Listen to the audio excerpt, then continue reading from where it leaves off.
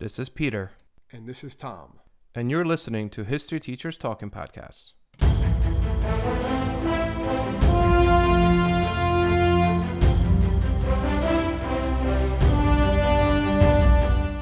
All right, this is Peter Zablocki and Thomas Reska, and welcome back to our podcast. Tom, what do we got?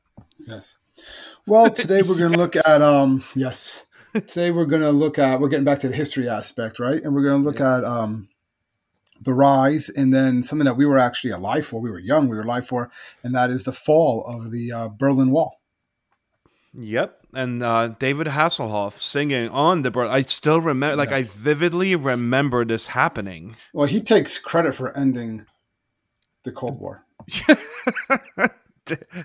Yeah, it was Kit parked by the Berlin Wall somewhere at the bottom there. No, let's not get crazy now. Peter. They did have a jacket that was lighting up and everything. But the jacket that was lit up. They didn't tear it down when he was on it, though, did they? That was later on. But I know he sung on it on He sung on the day it was being taken down, the Berlin Wall. They put a crane up there and they brought him up, and he was singing a song. It's on top of it, yeah. And if you watch the YouTube video, it's I guess we're getting ahead of ourselves a little bit. But I know if you watch it, he almost gets hit by a rocket a couple times. They're fireworks, like Roman candles. Oh, serious? They a bottle almost hits him once too. I think people were just throwing stuff. They were so excited. I don't think they were throwing at him because he was. And to this day, the joke is how widely popular and stuff like that he is in Germany. He was super popular in Germany, yeah. Yeah. So anyway, we are talking about not just about David Hasselhoff in 1989 singing "Looking for Freedom" on the Berlin Wall, but we are talking about what he was standing on, which is the Berlin Wall, which really has become a symbol of the Cold War. Absolutely. People think Iron Curtain, they think the Berlin Wall, but that's not the same thing. However, it did come to symbolize that. I think that's the closest it got to the Iron Curtain being a real thing. And by the way, the Iron Curtain was first mentioned in a speech by Winston Churchill. That's a Churchill speech, yeah. Yep, when he was in the United States visiting Harry S. Truman. Then he said that an Iron Curtain has fallen across Europe, basically dividing the democracy and communist nations of Europe, mainly the Soviet bloc and the Western powers. But the Berlin Wall actually doesn't really go up until 15 years into the Cold War. Well, what basically happens is, World War II comes to an end, right? Yep, let's get it. Yeah, so the Allies have these peace conferences at Yalta and one at Potsdam. And they're going to determine what's going to happen to the territories in Germany.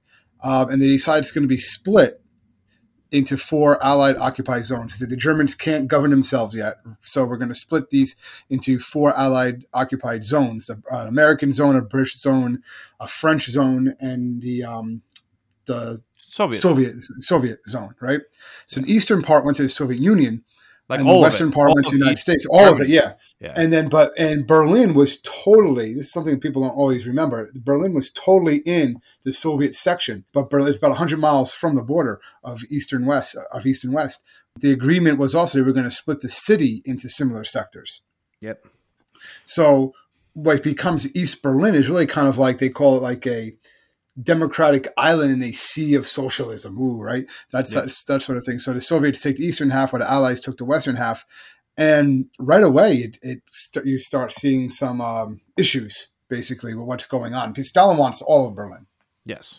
Yeah, absolutely. And the real first time this really comes up, this 4-way occupation quickly changes more or less, because half of Germany, like you said, belongs to the Soviet Union. The other half to these 3 other nations, just like the city of Berlin does, which is located in the eastern Soviet half. But the other 3 decide that U.S., Britain, and France basically consolidate their half. Into one zone, yeah. Yep, to one zone. And at the end of World War II, they decide that it's actually beneficial for West Germany to exist again, for Germany to be unified and exist and have its own government, which is something that, Stalin was very much against. I mean, and Stalin was afraid of having a powerful Germany. So he's like, no, I don't think this is okay. Well, he was afraid of an invasion from the West. So he wanted that kind of East Germany there. It's like a buffer also. Absolutely. That's where the fighting would take place, and they'd have to smash through, the Soviet troops in East Germany before they ever got into the heart of the Soviet Union. still having like, flashbacks to Stalingrad and all the other, what was going on during World War II itself. And he didn't want that happening again. Yep. So he wants to drive them out. And in 1948, the Soviets put up a blockade around Western Berlin, basically stop all the roads, and they're basically trying to starve the Western Allies out of the city.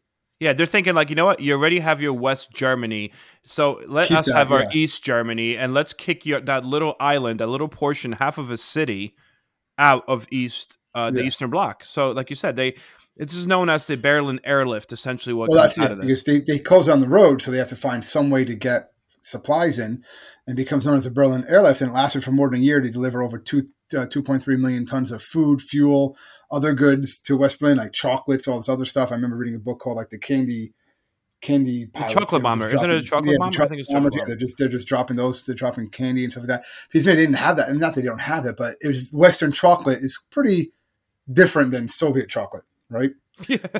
Trust me, I've had both. Yeah, exactly. I was going to say, we'll talk about your life in the Soviet Union later on. But all right, it was the Soviet Union, but it was the Soviet bloc. Yes, and actually, I did visit East Germany as well as West Germany, and I did visit East Berlin and West Berlin when those were actual places in the 80s. And there was definitely a major distinction. There was a major East and West, 100%. So. As you mentioned, I guess get back to. I'm sorry. The Soviets call off the blockade in '49, and basically Truman kind of calls Stalin's bluff, because if he shoots down one of the planes, it's World War III. Yep. So that's So let's see what happens here. So the reason why Stalin is very much against West Berlin, as you said already, Tom, it is kind of like a thorn in his back, right? It's this little tiny island surrounded by a socialist essentially nation, because in 1949, the German Democratic Republic, also known as East Germany, is created by the Soviets. That's what I never got. Why do these communist countries call themselves democratic? I know, right? I never got that. That's what North Korea is like that too. They call themselves Democratic Republic of North Korea. It's like, not quite. Yeah, but anyway, really. Now that we said that, we're going to get flagged. Watch. See what you did. However, the German Democratic Republic, also known as GDR or East Germany, is declared on October 7th, 1949. And that's when you have Soviets are kind of backing away from East Germany, letting East Germany kind of govern itself. But this is still like a puppet state. This is a communist East Germany. And therefore, it's a communist, socialist, non-capitalist nation. And right in the center of it is half of a city that is literally beaming with capitalism. We're talking, McDonald's eventually. We're talking sky rises. We're talking American cars. We're talking basically... You're seeing capitalism. You're seeing wealth. In the middle of poverty. That the other side cannot generate. That's the biggest thing. A communist society, whatever you want to say about it, a communist society like they were back during this time, the 50s, 60s, 70s, 80s, during that time frame, it cannot compete with a capitalist society as far as the goods and the types of goods. And I think that's something that a lot of people just don't understand, especially students, when you're trying to explain to them, American students, nowadays, with your iPods and your everything else and all the different types of jeans and branding, so those don't exist. Or if they do, it's minimal. There's not as much choice. At the very least, you're not going to have the amount of choice. You don't have the same amount of potential that you're going to have that you have in a capitalist society. That's just how it is by definition. Yeah. And what's happening during this time was it was calm for a while, but he said in 1958 is when the space race kind of heats up again. The Russians launched Sputnik, that starts the space race. And then a lot of these intellectuals, like the doctors, the engineers, teachers, people of that nature, are leaving. The young skilled workers are leaving in massive droves, nearly 3 million of them, since to start leaving East Berlin for West Berlin. East Berlin, yeah. And we have to also mention the fact that in 1949, when East Germany is officially created, the border is strengthened between East and West Germany. So it's actually impossible now, at this point, from this point forward, to escape from East Germany to West Germany. It's nearly impossible because the entire national border is basically strengthened and you have military there. There's no way to get through. However, the one last place through which you can escape East Germany is within Berlin. If you simply go from East Berlin to West Berlin. And at this time, we're talking early 50s, you could still get just a regular pass from like your local magistrate or whatever, and you could go to East Berlin or West Berlin freely. Actually, it was a subway stop. You could just go. People would work in West Berlin and go back home to East Berlin, and this seemed kind of counterproductive, especially since West Berlin was getting so much wealthier. And as you're bringing this up, is this idea that all of a sudden this becomes known as the brain drain. Yeah, they start leaving. Yeah, the officials in East Germany are starting to freak out that all of these like really bright young men are literally just like hopping on a little subway, going to West Berlin from East Berlin, and then you never hear from them again, because from West Berlin they would take a flight out of Germany or East Germany into like the United States or anywhere. Yeah, they go to the United States, and that's it. They're gone. And there was also one thing that kind of that kind of scared the Russians and forced the Russians into this more was what they doing? They were planning on changing the dollar, right? Like the currency that was being accepted, and they were only going to start to accept just the West Berlin note, basically, right? Yep. Not the Russian Berlin note, and that would have pretty much crippled the economy even further. And this was in like June of 1961. You start getting more and more people. I think in the first 11 days of August, you had 16,000 East Germans cross the border into West Berlin. Then August 12th, you had 2,400, and that was the largest number of effectors in one single day on August 12th, 1961. And that was it. So Khrushchev, he's a leader now, right? Khrushchev, he tells the East German government, you now have permission to stop the flow of immigrants by closing the border for good. Yep. In just 2 weeks, the East German army, the police force, they had volunteer workers. They completed the beginning of what becomes a Berlin Wall, really just a bunch of barbed wire, concrete, and then the Berlin Wall divided one side of the city from the other. I mean, they divided things like they divided properties. They went in the middle of a road. It's like it was like one church. Day, there it is. Yeah, that was it. Literally, they said that people woke up and the next day there was just construction workers throughout the entire city, continuously building this barbed wire kind of slapped together with concrete thing. It wasn't pretty at first by any means. Yeah. And, this is designed to stop the exodus of immigrants, from East Germany. That's ultimately all this is about.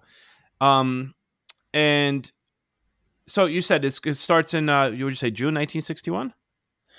Well, that was when it had like kind of the freak analysis. Yeah, August. So August of 1961 is when it starts, and then they basically there you can still cross. I guess the most famous crossing is Checkpoint Charlie, but there were other ones: Checkpoint Alpha, Checkpoint Bravo. It winds up being over 12 checkpoints across the wall during different times. And basically, at these checkpoints, there's East German soldiers. They screen diplomats, other officials before they were allowed to enter or leave. I have a couple of pictures by Checkpoint Charlie, by the way. Yeah, but basically, travelers from East and West Berlin were rarely ever allowed to cross the border. Crazy. And the construction of the wall, it didn't stop the flow of refugees from east to west, and it didn't diffuse the crisis either.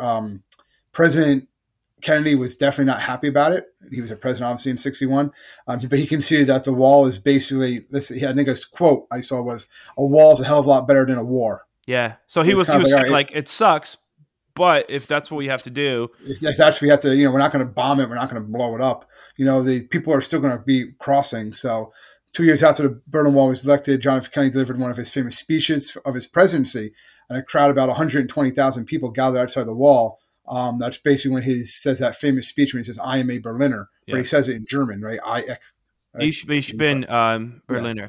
And people think that he says jelly donut, but he doesn't. I think he pretty much says, "I am Berliner." But what's happening here is East German, the border is officially closed on August 13th, right? West Berlin was closed.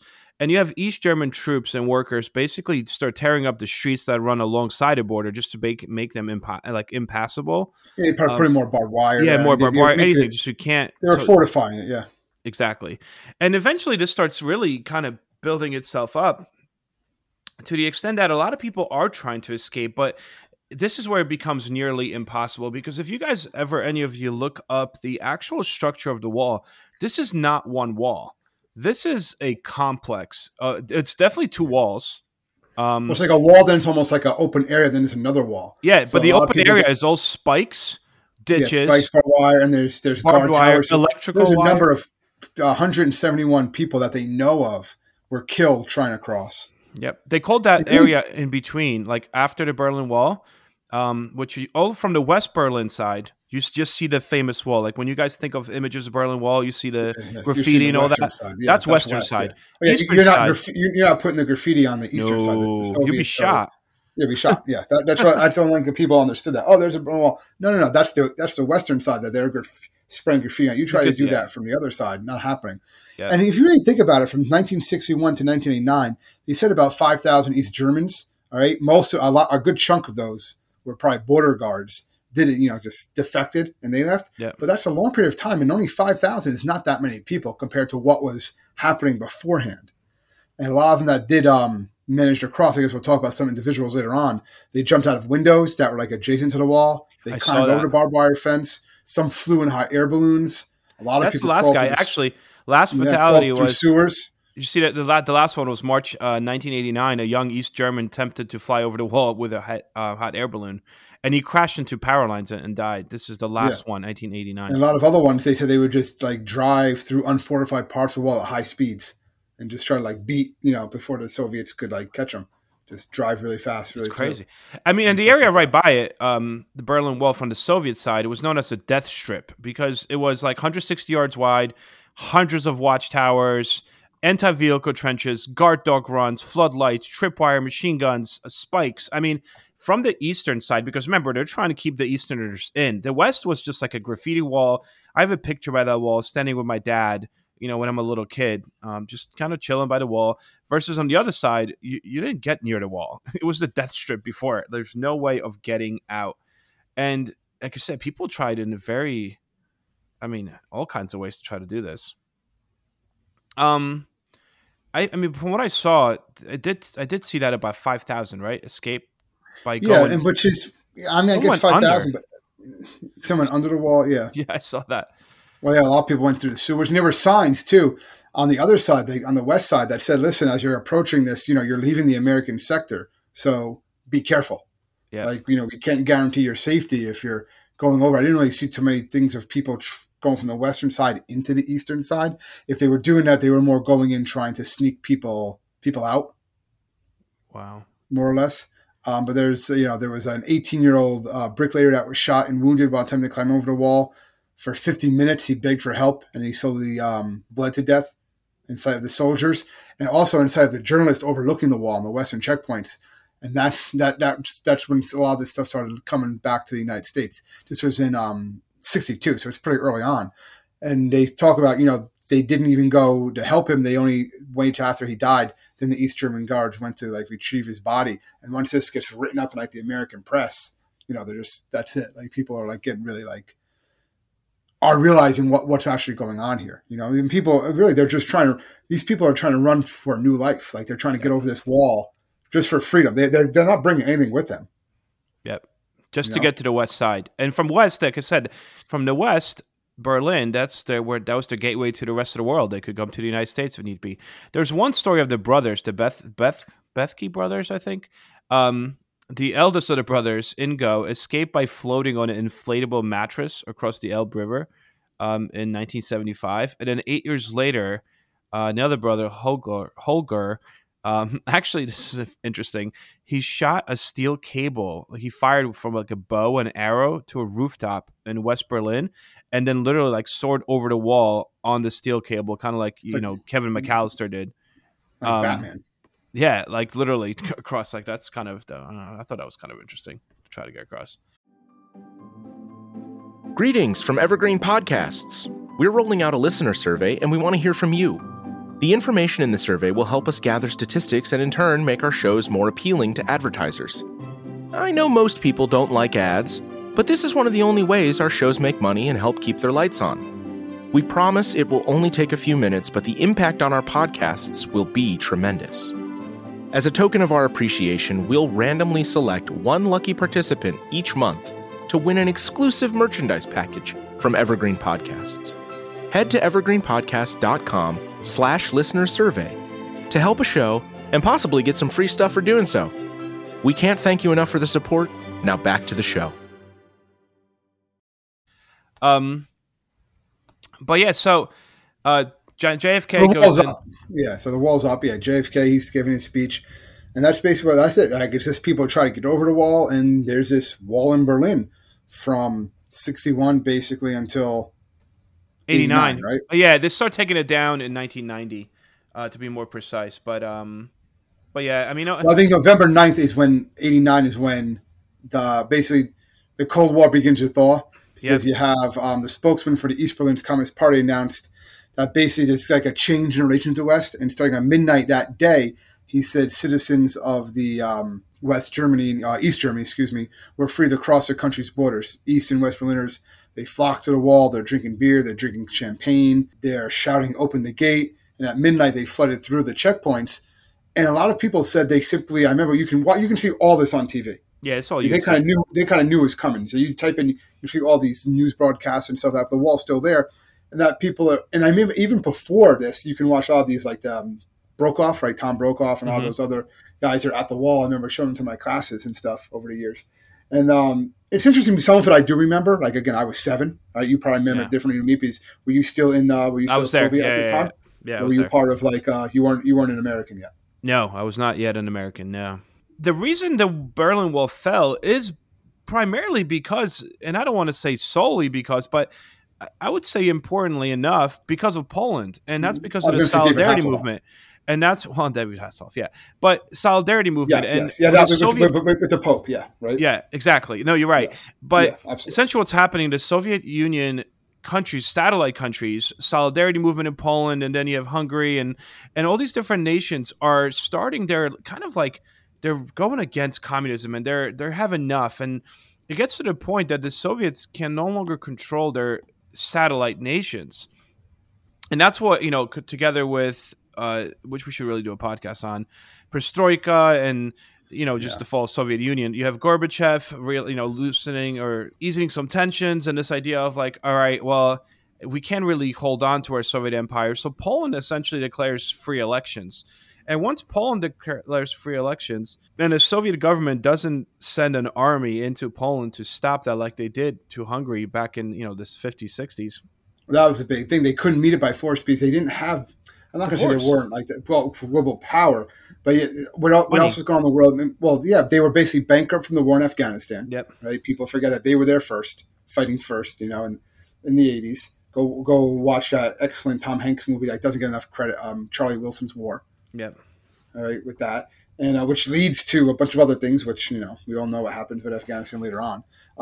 But. Yeah, they're kind of bankrupt from that.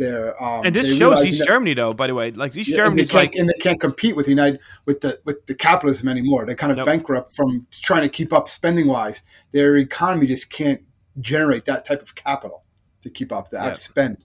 A lot of people give Reagan a lot of credit for it. That can be argued, I'm sure, both different ways. But the idea that he's just going to spend them into non-existent with a new arms race, basically. But what happens here is, so East Germany kind of gets the same idea, like, like all these satellite nations are falling. Yeah, let's see what happens. And this is, I don't know if you saw this, but this is kind of interesting because the fall of the Berlin Wall kind of happened by mistake. I don't know if you saw this. So there's a press conference, evening of November 9th, 1989. Yeah. And the guy kind of says it. Exactly. He wasn't supposed to. Yeah. I didn't even know if he could. He's like, yeah, okay. Yeah, go ahead. I'm sorry. So this East German Politburo member basically prematurely announces that restriction on travel visas will be lifted. Like, they've determined that, East Berlin, West Berlin, no more restrictions on travel visas. And when he was asked when the new policy would begin, he said immediately without delay. But actually, the policy, to be announced the following day, would still have required East Germans to go through this visa application process. He basically messed up the date. Like, this was like, oh yes, there's going to be lifted soon, as opposed to immediately. And basically, as soon as he says this, people start flocking to the wall. Yeah, people start flocking to the wall. So it's nighttime, right? It's an evening. And you have all of a sudden thousands of people flock to the wall, to the Berlin Wall, East Berliners. And here at this checkpoint, the Bornholmer Street checkpoint, is this one particular chief of officer on duty. His name is Jaeger. And he's facing a mob that is growing to thousands, like thousands upon thousands. They're frustrated. And, he's being screamed at. And so he starts calling his people. And he's just like, wait, what's like, can I let people through this checkpoint? Like, is it okay? And his instructors are apparently screaming at him and cursing him out. No, what are you doing? What are you doing? And he basically, this is the true story of Yeager was actually awaiting his cancer results the next day. And he said he was just done. He's like, forget it. So he opens the border crossing on his own without any, And once they start going through, that's it. Boom. That was it. That's it. It's done. And that's what happens. They start going through. I remember I'm getting back to what I was saying before, you watch news broadcasts, they're actually there earlier that day before that night.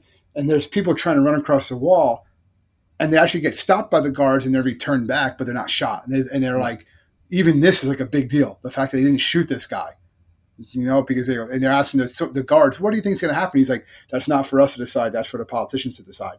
And then they decided it. So then people start going. And a lot of the people leaving said, listen, we're going to go back to our homes in East Berlin. We just want to see what's going on in the West.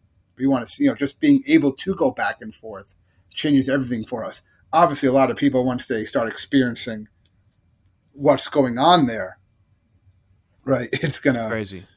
It's going to change things. But a lot of times it was, you said people started chipping at the wall later on with like axes and hammers and stuff like that. They bring in bulldozers and stuff like that. And then the wall starts to slowly, they have to actually tear it down. Yeah. No. The reunification of East and West is made official on October 3rd, 1990, almost a year after the wall itself actually comes down. Like I said, I do remember this. I know I'm not, it wasn't as big of a deal for me. I'm not going to lie. Back in 1989 as it was you were 7. You were playing Nintendo. I mean, yeah, exactly. Yeah, I was I was enjoying Optimus Prime, but I remember seeing it on TV. I remember hearing about it. I remember like my parents talking about it, my aunts and uncles kind of talking about it. So it's one of those events. You're a kid, you see it, you knew it happened, but you don't really understand it until I got obviously much older. Yeah. And then we started with David Hasselhoff, but let's kind of get back to this for a second, because a month later, so December 31st, 1989, David Hasselhoff became the headlining performer for the Freedom Tour live concert, which was, this became like a pop sensation of when the wall's coming down. And basically it was attended by over 500,000 people on both sides of the wall. And this is a live concert that is directed by a music video director. Again, you can see all this on YouTube. And it's broadcast on basically all over the world, throughout Europe and in the United States. And during the film, the shooting, the personnel pulled up people from both sides, West and East, stand on the wall, celebrate at the top of the wall. And Hasselhoff's like running around with this like glowing jacket, singing his song, like looking for freedom. All while next to him, you can see in the background, there's a steel crane that's literally swinging above and like destroying the actual wall. And this is, and you said something before that was interesting, like the people chipping on the wall and all that stuff. I mean, often these are bare hands too. Yeah, and the idea was like, this is something, and I'm pretty sure I have a piece of Berlin Wall somewhere that my dad actually chipped off himself years ago, but. So official demolition of the wall began in the summer of 1990, like the official one, right? More than 40,000 wall sections were recycled into building materials that were used for German reconstruction projects. But a few hundred segments were auctioned off and are basically scattered around the globe. There's some in the Vatican Gardens, which I thought was interesting. But I think the one that really got me was that there's a section of the Berlin Wall in a men's room of the Main Street Station Casino in Las Vegas. And they attach urinals to the wall on the graffiti-covered wall segment. I think that's insane. Yeah. It's it's crazy. I mean, we didn't mention, I guess we forgot to mention in 87, Reagan gives a speech. Well, and also Bruce Springsteen, 88. He was in 88. Yeah, so this was before. So Reagan gives his speech at the anniversary of Berlin itself, where he says, Mr. Gorbachev, open this gate. Mr. Gorbachev, tear down this wall. Like that was kind of like his big thing there. Springsteen actually gives a concert, like a concert, and he's huge in the 80s, right? Bruce Springsteen, East Street Band, a concert for over 300,000 in East Berlin. That's the key right there. Like, he's in East Berlin. He's in East Berlin, giving the fact that he allowed this, and he gave it in English. This is a guy who is, one of his songs is Born in the USA. Yeah. And he says here, look, I'm not here for government or against any government. I'm here to play rock and roll for East Berliners and hope that one day the barriers will be torn down. And later on it does. So I guess Hasselhoff can say what he wants. I'm going to give credit to the boss from someone else from Jersey. I was gonna say you're just being biased. You don't like David Well, Hasselhoff, I have no problem with David Hasselhoff. I like Knight Rider, and but like David sure, Hasselhoff was but huge. He was huge. he's huge in Germany. He's huge. They Huge. always make that. They always talk about that, and they make fun of that in like movies and how big David Hasselhoff, the Dodgeball movie. What's other movies like that? You name it. He has a lot of records there too, like German records and stuff like that. He's a very famous, I guess, pop singer icon there. So seeing him there was a big deal for individuals, without a doubt. Like we mock it kind of, David Hasselhoff, whatever, but it was a big deal. He definitely had a role to play. I don't know if they like tore down the wall just so they could hear more of his music. Crazy. But I remember when I was growing up in Poland, there used to be a German magazine, which is actually still around today. It's called Bravo. And it was all about like music and actors and stuff like that. And I remember specifically him on the Bravo cover. Like he was the celebrity, even for me growing up. I mean, the first time I saw Kit and Knight Rider, it was in German. I mean, I thought it was a German TV show. I had no idea it was American. Struggle's real, man. The struggle is real. I don't know if it's a struggle. Actually, going to describe your childhood as a struggle. I remember at one point when we visited Germany when I was younger, on West German side, they had these platforms that were set up for just, visitors, I guess, and tourists. And we got to walk up this platform to peek across to the eastern side. You paid like whatever. Yeah, you paid like a little 1 mark or something, and you like went to see what East Germany looks like. Mind you, we drove through East Germany. I mean, I 100%. Again, it was really interesting driving through East Germany when you see like Soviet cars and Fiats and whatnot, and then you get to West Germany and you're like, whoa. Same thing. Like the first time I saw a Ford, I was under the impression that a car Ford was a German vehicle because you only saw those in West Berlin. As a kid, this wasn't something that you would see in East Germany at all, which again, the misconception, but that's the whole point, which is why people are trying to escape, because all of the Western amenities, I guess, all the Western things, cultural as well as economic, came through West Berlin. You got anything else? I mean, I think this. Well, let me talk about. I guess this is a little off. Well, part of the topic, and we'll get to some fun facts. But like, there was a lot of talk about the reunification, right? And they talked about even years after. There's a lot of cultural differences between the East and West Germans. Just how they were. Found that there was like a poll in 2004 that found that 25% of West Germans and 25% of East Germans wish that the East and West should be separate again by the wall. Actually, that's like a 2004 poll. As years go on, that kind of changes, but there was a lot of like just cultural differences as far as like what their values were, how they saw life and stuff like that. Even though they even though people from the East really liked what they saw in the West, or were like in awe, for a lot of people too, it was kind of too much. Yeah. Like it was like, this is, think about it. If you didn't experience like capitalist culture, and then suddenly it's like, oh, you want a hamburger? Or what do you want it from? You want one from Wendy's, Burger King, McDonald's, all these different places. You're like, what's going on? You know what I mean? Like that's just like a crazy culture shock. Yeah. So it's not one that's just easily going to just go away. That's just going to like, you're not just going to assimilate both of these people into like the same way. And the West Germans saw East Germans as like almost like backwards for a while. Like, what are you talking about? Like, like you want to live like this? I think to a certain extent they were. I mean, they were behind. Like, I mean, trust me, growing up in the Eastern Bloc, I was like at least 30 years behind the West. Like when the first time I saw Star Wars and the first time I saw Jaws was in black and white. I had no idea those movies were in color. Yeah. No, I mean that definitely there was. And this is the 80s, Tom. Like, make that comparison. No, I get what you're saying. Yeah. It was so different. They were different. It was different for each. It was very different. Yeah. So it wasn't that easy. And like nowadays, it's just like a kind of like a line indicating where the inner part of the wall once stood. Yep. Like they have some of those and stuff like that. I know you said you had a piece of the wall. That's kind of to a fun fact. Apparently, you can buy pieces on eBay. I know my history teacher in high school had like a piece on his desk, had like a little plaque on it. But then like experts have said that if you take all the pieces that are being sold on eBay and around the world and you put them all together, it would be like bigger than the wall actually was.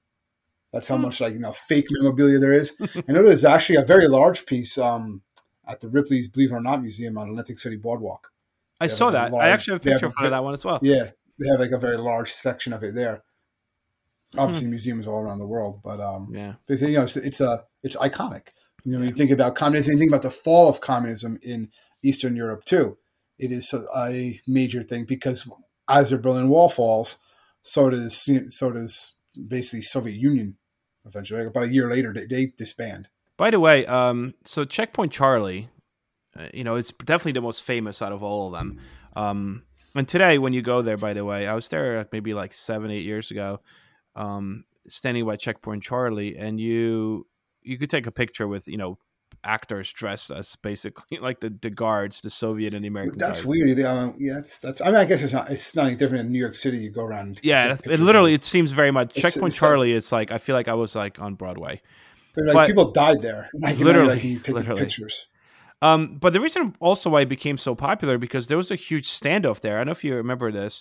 In the 1961. Yeah, 61, right? There's a tank standoff between Soviets and U.S. forces, and it starts with this U.S. diplomat, Leitner, I think. He's trying to travel to East Germany. He's stopped at the border, and he refuses to show his papers to the East German border guard.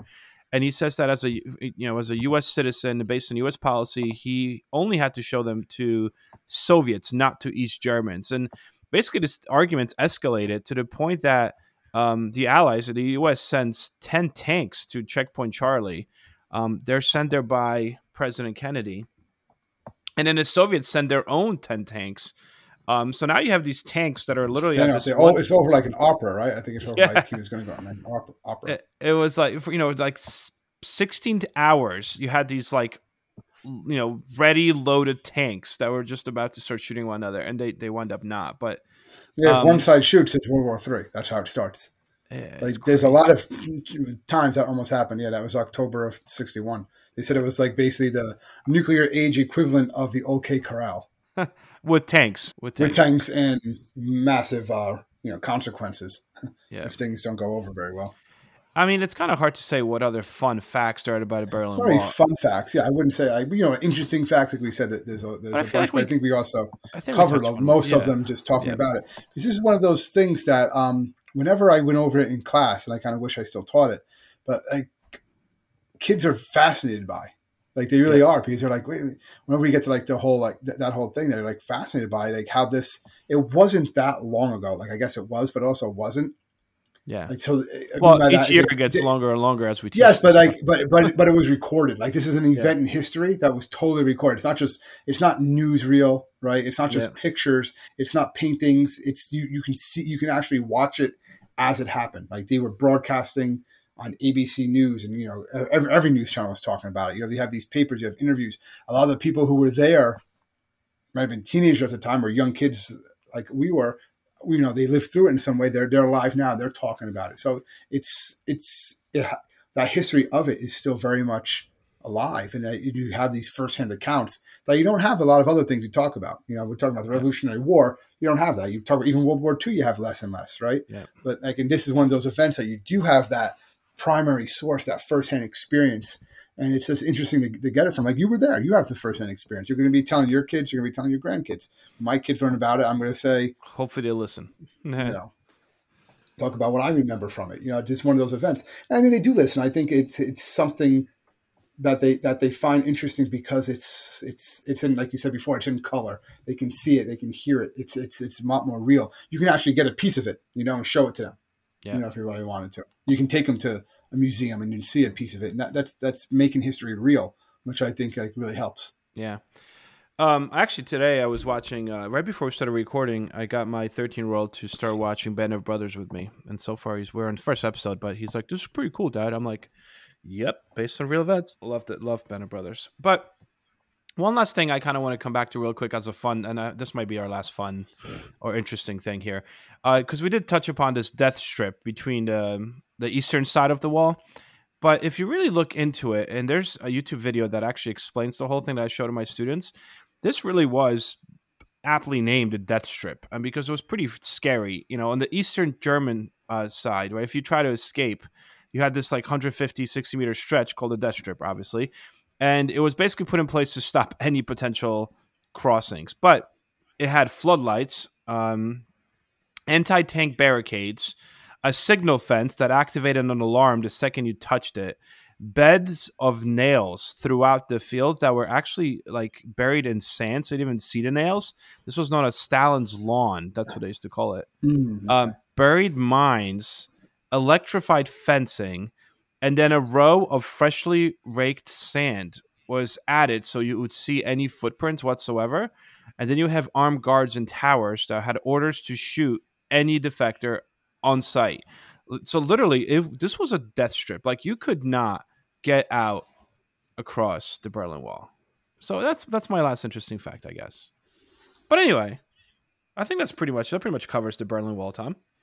Yeah, I mean, it's part of pop culture. There's statues, there's video games based on the Berlin Wall or have parts of it, like Call of Duty Black Ops has it. There's SimCity has ones. There's all these different games, where it's an iconic thing. It's part of 21st century, history. Nuts. The world we know today doesn't exist without the Berlin Wall coming down. Yep. That says it's a different place. If it's still up today, the world is very different than what it is right now. That is true. All right. So to everyone out there, thank you so much for tuning in once more to our podcast. We really do appreciate your continued support. And if you need to find us, you can find us at www.historyteacherstalkingpodcast.com. And please, whenever you listen to this, please, don't forget to subscribe and leave us a review. Why not? We do enjoy those. So having said that, I will see everybody next week, and have a great week, guys. Stay safe, everybody.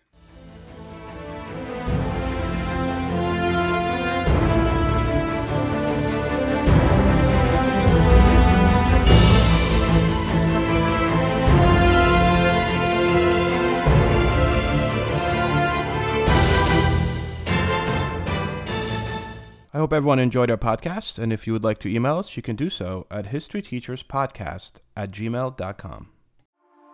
A news story gets shared by a friend on social media, or you catch a tweet that really makes your blood boil. But how do you separate fact from fiction? That's the premise behind Disinformation, a 10-part series from Evergreen Podcasts and Emergent Risk International, coming this fall. Tune into Disinformation wherever you get your podcast. And remember, don't believe everything you read.